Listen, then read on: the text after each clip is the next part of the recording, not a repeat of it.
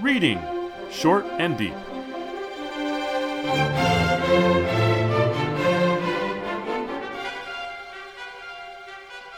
Hi, I'm Jesse. And I am Eric.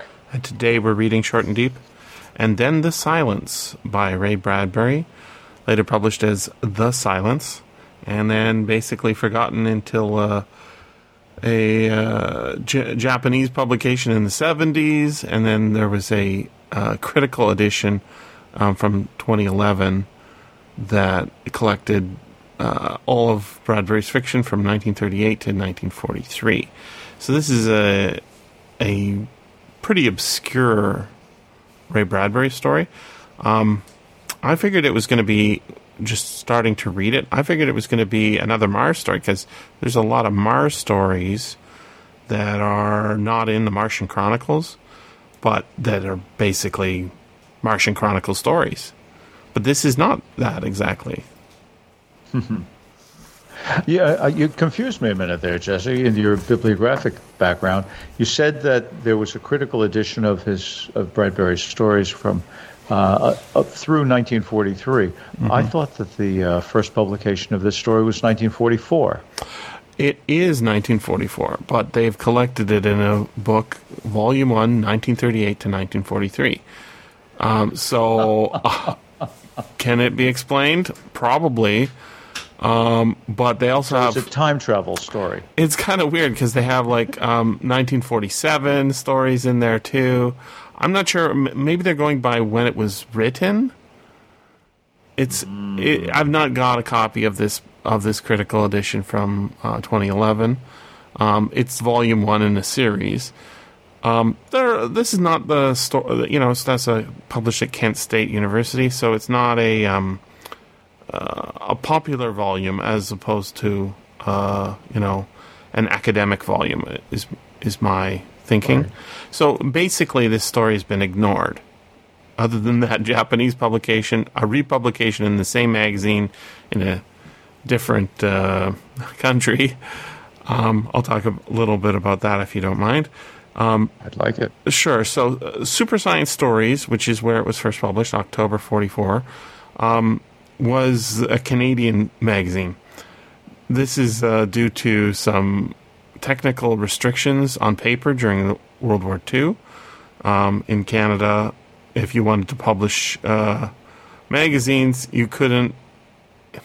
There was basically technical reasons for creating volumes to be sold in Canada as Canadian issues. So this is a temporary Canadian magazine, and then they're making content for it, some of which will show up in U.S. magazines later. So Super Science Stories January 1949, which is an American magazine, they have the same title. The only way you would know is to look at the publication place. It says Toronto and Montreal on the table of contents. Contains the exact same story with a title change to The Silence, and they added some, I think it's Hans Bach art. Yes, beautiful Hans Bach art. So Canadians got to read this in 1944, Americans got to read it in 1949, and then the Japanese in 1972, and then basically nobody until you and me in 2021. We are lucky. We are. I can't believe that this story has just sat unread for so long, because it's pretty interesting. Beautiful, too. Want to hear it? I do. And then the silence. We let them come in. They set their long silver ships down in the valleys, on the plateaus and plains. We let them come in without moving against them. All of us watched and waited and communicated to ourselves about the invaders.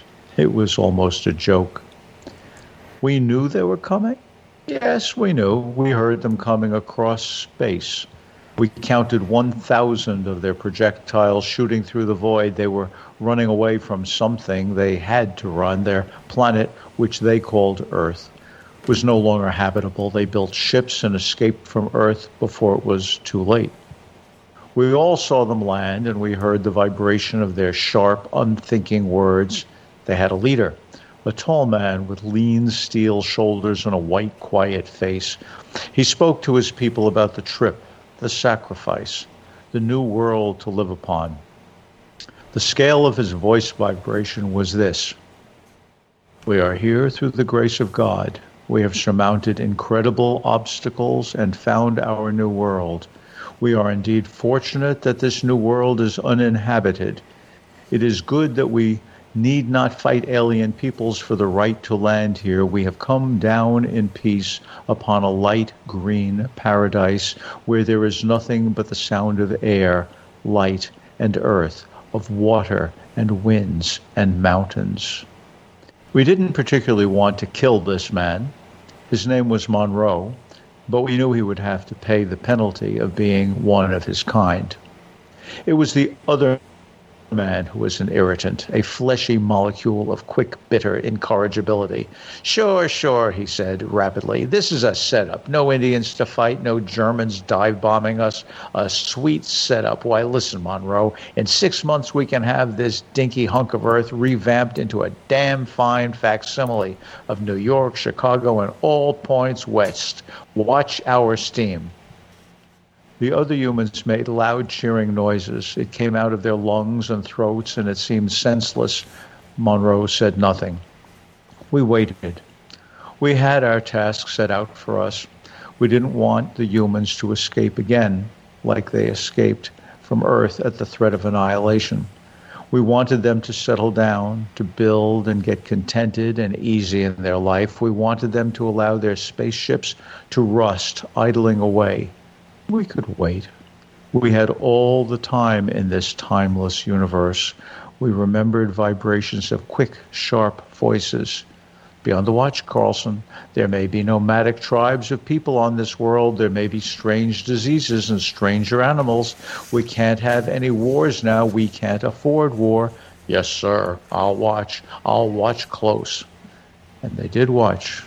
But they didn't see anything. They walked in pairs, male and female. They stood on mountains. They strolled in wild, brushed gullies near naked, dry sand river hollows.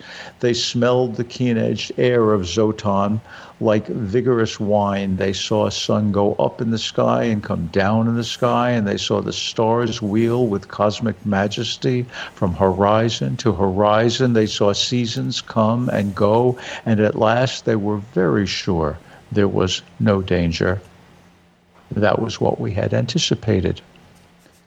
They thought they owned Zotan. They thought it was theirs for good and all. They made many words about it, printed and spoken. They sang ballads about it, toasted it in liquors, dreamed of it in dreams. We let the first generation and the second generation die of its own accord, from its own inherent diseases, its cultural conflicts, and social degenerations. We let them build far and wide their web and shuttle and vice of steel. They put boats on the rivers. They put planes in the sky. They put moles in the ground. They put holes in the ground. They put their dead in the ground too. And all the while we waited and watched for the proper time. We knew them for what they were, the senseless little motes of electrical mobility called animal life, who moved without the cosmic motion, who moved for no reason in no particular direction and made chaos with their flesh mouths about their insensible wildness. We knew them for the final fragments of humanity racing from one world to the next in an insane attempt to survive. And now, when they were settled fine and neat, when they lived in their metal homes and traveled in metal cars, now then it was the precise time for us to act. The mere curious of them may have prophesied something by the simple act of perceiving the quiver of a tree branch, or the tongue of wet salt green lapping along the soundless shores of the sea, or the movement of the wind, ever so slight. But those things are so natural. In fact, they are the only natural rhythmical things in the universe where they have taken their place. In fact, they are the only natural rhythmic things in the universe where they have taken their place. All else is unnatural, and therefore must not long exist. The night before it happened, we communicated about it. We agreed, all of us, that the invaders would be taken unaware. We, like an amoeba, had taken them into our heart. Now they were the nucleus. All we had to do to destroy them would be to constrict our pseudopods. One cosmic movement. It was a fine, warm spring morning. The sky was polished and shining, and the ships of men went across that sky like flecks of dream stuff. People were walking and talking and living the warm life. There was laughter and there was songs. And then the mountains moved. And then the sky constricted like a blue fist, and then the rivers tore wild in a torrent from their ridges. The earth crumbled, trembling. The sun glowed hot and violent. Man and his cities were in the nucleus of all this. We killed them, we crushed them and destroyed them, every one of them, every one. Not one escaped. It was a triumph of nature. It was so carefully blueprinted and carried to fruition, we killed them. And now Zotan is quiet again. Quiet in the yellow sun, quiet in the winds from all the seas and far mountains, quiet like the spreading snow on hills in winter, like ice locking the waters of a creek. So quiet. Oh, in the name of God, so very quiet. You who read this, in some far distant galactic sphere, look about you. Think of the sun and the sky and the world beneath your fleshy limbs. Think long and think deep. Are the rivers running too swiftly this spring? Is the sun too warm in the summer? Are the winds too keen in the autumns? Is the snow too deep in the winter? Perhaps you are living upon another Zotan. Both versions from Super Science Stories have the same editorial introduction. I will just read that because that's what the editor thought would intrigue the reader. You who read this, look about you. Think of the sun and the sky and the world you know. Think long and think deep, because someday you will lose it all, like Zotan did. Now, what's funny is that Zotan didn't lose anything.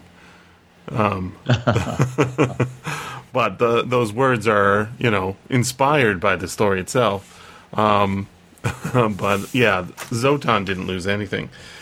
It's slightly different in the subsequent publication in the 1949 issue of Super Science Stories. You who read this, look about you. Think of the sun and the sky and the world you know. Think long and think deep. Are you really the dominant race on your planet? And that is also not exactly right either, because I love the name Zotan. It's not Mars. Mars is something we can see in the sky, although maybe like humans call Mars Mars, but the Martians call Mars Barsoom. Maybe Zotan is a planet we know, but I don't think that's the point of this story, that, it's a specific planet in the sky. Because I noted there's only one named person in the story, right? Or maybe two, yeah. Monroe and Carlson. And also Carlson's the bad guy, but they're both killed, right? No. Carlson is the subaltern who says he'll keep a lookout. The guy who just wants to do stuff, I think, is not named. Well, let me read that section here, and I think it's interesting because I think this is not so much about Zotan as it is about North America and the time in which it's written. We are here through the grace of God. We have surmounted incredible obstacles and found our new world. I've underlined that because it comes up again. Then, we are indeed fortunate that this new world is uninhabited. New world, right? It is good that we need not fight alien peoples for the right to land here. We have come down in peace upon a light green paradise where there is nothing but the sound of air, light, and earth, of water and winds and mountains. We didn't particularly want to kill this man. His name was Monroe. But we knew he would have to pay the penalty of being one of his kind. I'm starting to read this as like a prediction. Because Monroe makes me think of Monroe, the president, and the Monroe Doctrine. This is something we covered in a Donald Westlake story called Give Me Liberty. It's inferred that the Monroe Doctrine was a terrible thing for the United States. But then we get this description of the other man. It was the other man who was an irritant, a fleshy molecule of quick, bitter incorrigibility. And he's not talking to the Zotonians here, whoever they are. Rather, he's talking to Monroe. Sure, which means no, right? He said rapidly, this is a setup. No Indians to fight, no Germans dive bombing us. A sweet setup. And he's repeating that. A setup. There's a lot of repetition in this story. Why listen, Monroe? In 6 months, we can have this dinky hunk of earth revamped into a damned fine facsimile of New York, Chicago, and all points west. Watch our steam. So he's dismissive of Monroe and saying that this place isn't that great. Also, it's a lie. And also, we're going to make it just like the place we came from. Right? And then the humans... Which notices America. Oh, yes. And then the humans set about doing their business over a course of a couple of generations. And the Zotonians in their... I'm calling them Zotonians because there's... The narrator is saying we, right? But who they are and what they are is left mostly to our imagination. But I kind of think of this as like Ray Bradbury doing H.P. Lovecraft. As in, this is about deep time and about our minuscule size in the universe. And that it isn't going to be disease or political conflict that kills us ultimately, but rather it's going to be just time and earthquakes and planetary destruction, winds, and all the things that we are too small to avoid, and ultimately will be wiped out. But it seems like the Zotonians aren't too upset about it, which is kind of weird. Zotonians want it. Yeah, and right. They from the beginning they want to get rid of the Earthlings, but not for despoiling the planet, as much as it's just what we do. I think it's interesting. Well, it doesn't say what it does. They call them invaders. Yep. That's the first way in which they are denominated. So whether this is post hoc and they've decided they're invaders is, I think, put aside. It says we understood that we had to get rid of them before they ever got here. We were able to sense them across space. Mm-hmm. And we're already waiting to lull them to sleep, reminiscent of Mars's Heaven, or as it's reprinted in the Martian Chronicles, in a slightly altered version, April 2000, the third expedition, where the Earth astronauts land on Mars, are lulled into happiness by seeing a facsimile of a small Midwestern town, and in their sleep, their dead relatives who are supposedly alive there, Mars's Heaven, turn and kill them. Mm-hmm. So they get lulled to sleep. I think these people want to get rid of the Earth, the humans, long before they ever have a chance to see that they would despoil anything. Yeah, it says, we didn't particularly want to kill this man, and his name was Monroe, but we knew he would have to pay the penalty of being one of his kind. So it's put in terms of punishment, but being one of our kinds is being mortal.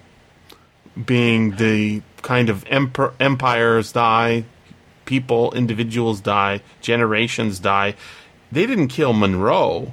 They killed his species. They let the first generation and the second generation live. Yeah, I like the story a lot, in part because it's lyrically written. Oh, yes. I like the control of the language. And I like it a lot because it's reminiscent of a lot of things in Bradbury and some things that recall quite un-Bradbury-like stories by other people at the same period. So from a literary historical viewpoint, I find it a very interesting story. But I have to say, I can see why it wasn't reprinted, because ultimately I think it's a confused story. I don't think the as you call them, Zotonians, want to destroy the species and other species. I think that the Earthlings and the Zotonians aren't two different species. I think they are two different orders of being. Yes. They are ontologically different. Yes. And given that, and as you said, the Zotonians, they just somehow want Zotan to go back to whatever it was. As Zotonians, you kind of have to wonder, how do they know what a spring morning is? How do they understand what wine feels like? How do they understand a fine breeze? Those are all things of the flesh. And so these Zotonians, if whatever their ontology might be, whatever nature of being they are, seem somehow to be able to fully sense whatever it is that humans sense, and then to simply crush them out of existence without any sense whatsoever that this is painful. It doesn't make a lot of sense. That if they could sense them all the way across the galaxy, or galaxies, or we don't know how far these 1,000 ships are traveling, and know that they want to kill them, and they can actually warp a whole planet by their sense of whatever that amoeba metaphor stands for. Why do they let them get to Zotan at all? Or once they get to Zotan, why do they let them have airplanes going through the sky? I mean, why would one think that a species that has survived by launching 1,000 so-called projectiles across the galaxy would then think, oh, well, we don't need to bother having any backups. We will not seek any other planets to inhabit. We won't. I mean, what? That's crazy. It's just, so it doesn't make sense as a logical conflict between one kind of thing and another. I think a much better way of handling that would be a book like Tom Dish's The Genocides, where the aliens who come to Earth to use it as farmland are so absolutely superior to humans that they actually don't notice humans the way we don't notice, slugs burrowing underground. That's not what's going on here. And so I like it. This story is mellifluous. It's resonant in literary historical terms. It certainly is taking potshots at American culture, which are amusing. But finally, I can see why it wasn't reprinted. The Martian Chronicles takes some of these things, like coming down to a new paradise, which was uninhabited, and getting, this time we don't have to deal with Indians and so on, so we don't have that original sin of genocide or slavery. Martian Chronicles doesn't handle that perfectly, but it handles it a heck of a lot better than this does, I think. There's definitely a kind of conflict, and I understand why you point to it, or sort of muddle-mindedness in it, but I agree that calling them Zotonians makes it sound like they're like creatures hiding behind the trees that the humans aren't noticing, right? What it really is, I think, a better way to understand it would be, this is like forces of nature, like gravitation and light, and all the parts of science that we can infer and measure, but are more distant from us than tree bark that we might examine. We examine the tree and we see it has this kind of bark, it has this kind of leaves, we can see it over time, but being unable to know why the tree grows up rather than to the side, right? So it's our misunderstanding to think of them as creatures. They say we. But also, who are they telling us? They're telling us, as it says at the end, right? Are the rivers running too swiftly this spring? Is the sun too warm in the summer? Are the winds too keen in the autumns? Is the snow too deep in the winter? So these are all environmental cues, right? Well, we might say this, it's a climate change story. I'm like, maybe. But the last line is, perhaps you are living upon another Zoton. And to me, I think it's so amazing. We have robots on Mars. There's a new helicopter on Mars, right? Yep. And we can put a microphone there and listen to the wind and then have that transmitted to the Earth. And people can hear the sound of a Martian wind. That's amazing. But the planet has sat there for millions upon billions of years with the wind blowing and no one hearing it. And that is the true story of Mars. The fact that some humans on a faraway planet can listen to it, not that interesting. But if we sent our people to live there, not on Ray Bradbury's Mars, where people can breathe the thin air and visit the Martian cities, but the actual Mars, it wouldn't be very good. We can't breathe the air. The gravitation is too low. There's almost no water. Even worse, there's almost no nitrogen. And we need that in our air and in our plants. Where are we going to get that from? So the truth is it would be very difficult. And it seems, everywhere we look in the universe, it seems like there is no other place to go. Every planet we look at has too high gravity or no protection from the solar winds, right? Too much radiation, not enough air, too much air. No matter where we go in the universe with our telescopes and our inferences, all we see is places that will kill us. And so, if we look at it that way, the Zotonians are nature.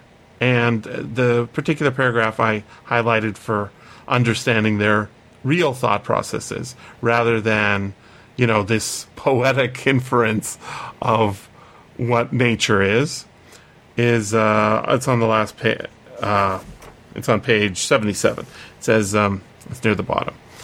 We knew them for what they were, the senseless little motes of electrical mobility called animal life. So that tells us that the Zotonians are not animal life, who moved without the cosmic motion. Well, cosmic motion is caused by gravity. Who moved for no reason in no particular direction and made chaos with their flesh mouths and their insensible wildness. We knew them for the final fragments of humanity racing from one world to the next in an insane attempt to survive. And it is insane to think that we're going to move to Mars and live there, because we'd have to radically change the planet or do what we do in Antarctica, which is import everything, right? So that's pretty scary. I'm with you on this, Jesse, but I have to say that from my viewpoint, you're building my argument that this is ultimately a confused story. I don't know about you, but I think of bees and ants and snakes and fish, protozoa. I think of them as part of nature. This is a very interesting nature that Bradbury is asking us to infer here. He's asking us to infer a nature that looks really nice in landscape pictures, but has zero animal life. You don't even have a cow in a field. Right. You don't have a bird in the sky. Nature that has no animal life doesn't follow anything like scientific evolution. If you want to think of the planets that are habitable, the one that we know is habitable, in fact, evolved animal life in many, many ways, many times. So there's something, Bradbury himself, as we both have commented to each other, has said he's really not a science fiction writer, he's a fantasy writer. And I think you can see the difference between a fantasy writer and a science fiction writer by thinking of that 1,000 ships that are escaping Earth because they've done something bad there and they have to go out. The first published story by Arthur C. Clarke is called Rescue Party. His very first, 1946. So it's 2 years after this, and for all I know, Clarke read this story. Since he was in England, perhaps he did have access to some Canadian science fiction. I know he was reading used copies of American science fiction magazines at that time in his life. In Rescue Party, the human race has destroyed, they know that the sun is going nova, they have to get out, but galactic beings who are part of a galactic federation who are all benevolent, it's like the perfect United Nations, have realized this and are sending their ships to go and rescue them. But as they approach, they see tiny, tiny little rocket ships, thousands of them, leaving. And they are astonished that they are propelled at their projectiles with fuel, like rockets. They're not even, going through anti-gravity stuff. Like, how could these puny little tiny things even imagine that they could survive by doing this? And as they're approaching, the dialogue is between people on one of the rescue ships that's being sent, and they're seeing these things coming toward them, across parsecs. And one says to the other, I wonder what they'll be like. Will they be nothing but wonderful engineers with no art or philosophy? They're going to have such a surprise when Armstrong reaches them, that is the guy who's coming to rescue them, in a big ship. I expect it will be rather a blow to their pride. It's funny how all isolated races think that they're the only people in the universe, but they should be grateful to us. We're going to save them a good many 100 years of travel. Alvaron glanced at the Milky Way lying like a veil of silver mist across the vision screen. He waved toward it with a sweep of a tentacle that embraced the whole circle of the galaxy, from the central planets to the lonely suns of the rim. He said to Rugon, I feel rather afraid of these people. Suppose they don't like our little federation. He waved once more toward the star clouds that lay massed across the screen, glowing with the light of their countless suns. Something tells me they'll be very determined people, he added. We had better be polite to them. After all, we only outnumber them about 1,000 million to 1. Rugon laughed at his captain's little joke. 20 years afterward, the remark didn't seem funny.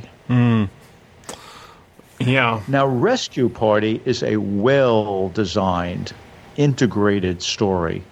It has that same central image, but instead of going off into a confused fairy tale, it focuses on one aspect, and that aspect has to do with what it means for humanity to be constantly using things up, to meet the universe aggressively.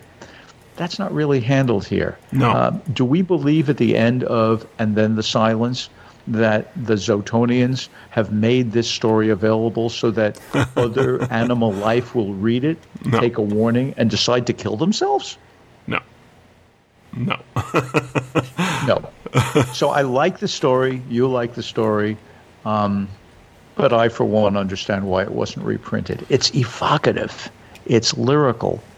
But to my mind, it's a bit of a hodgepodge. So I was thinking about...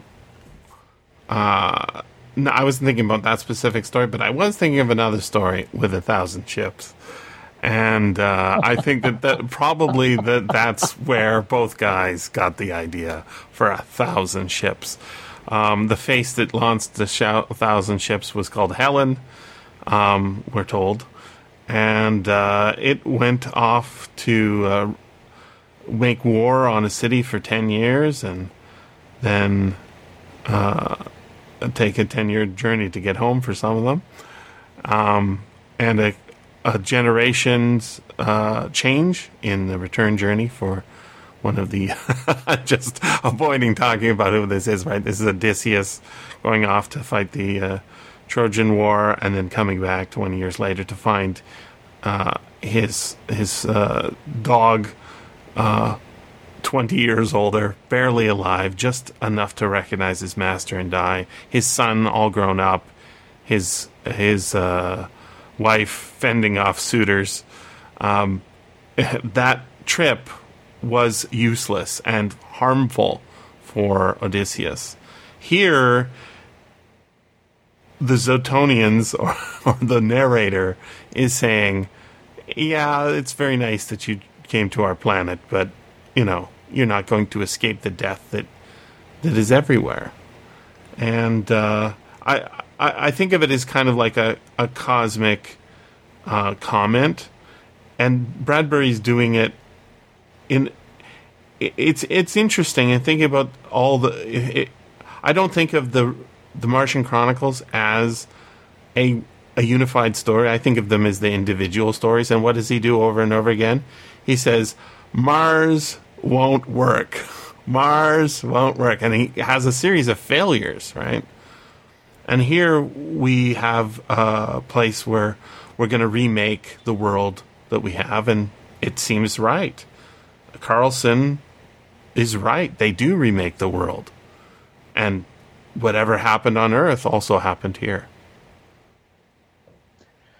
Well, we have a disagreement here. I see the Martian Chronicles as a composite novel, and I think Carlson isn't the name of the guy who's rebuilding it. I think he's a subaltern. But we agree that the story, amazingly, can even get us to think about Homer. And if that's true, there's always more to say. Thanks very much for listening. And remember, you can always freely access the materials discussed on these podcasts by going to sffaudio.com and clicking on the link for Reading Short and Deep. If you enjoyed this podcast, consider becoming a patron at patreon.com/SFF Audio.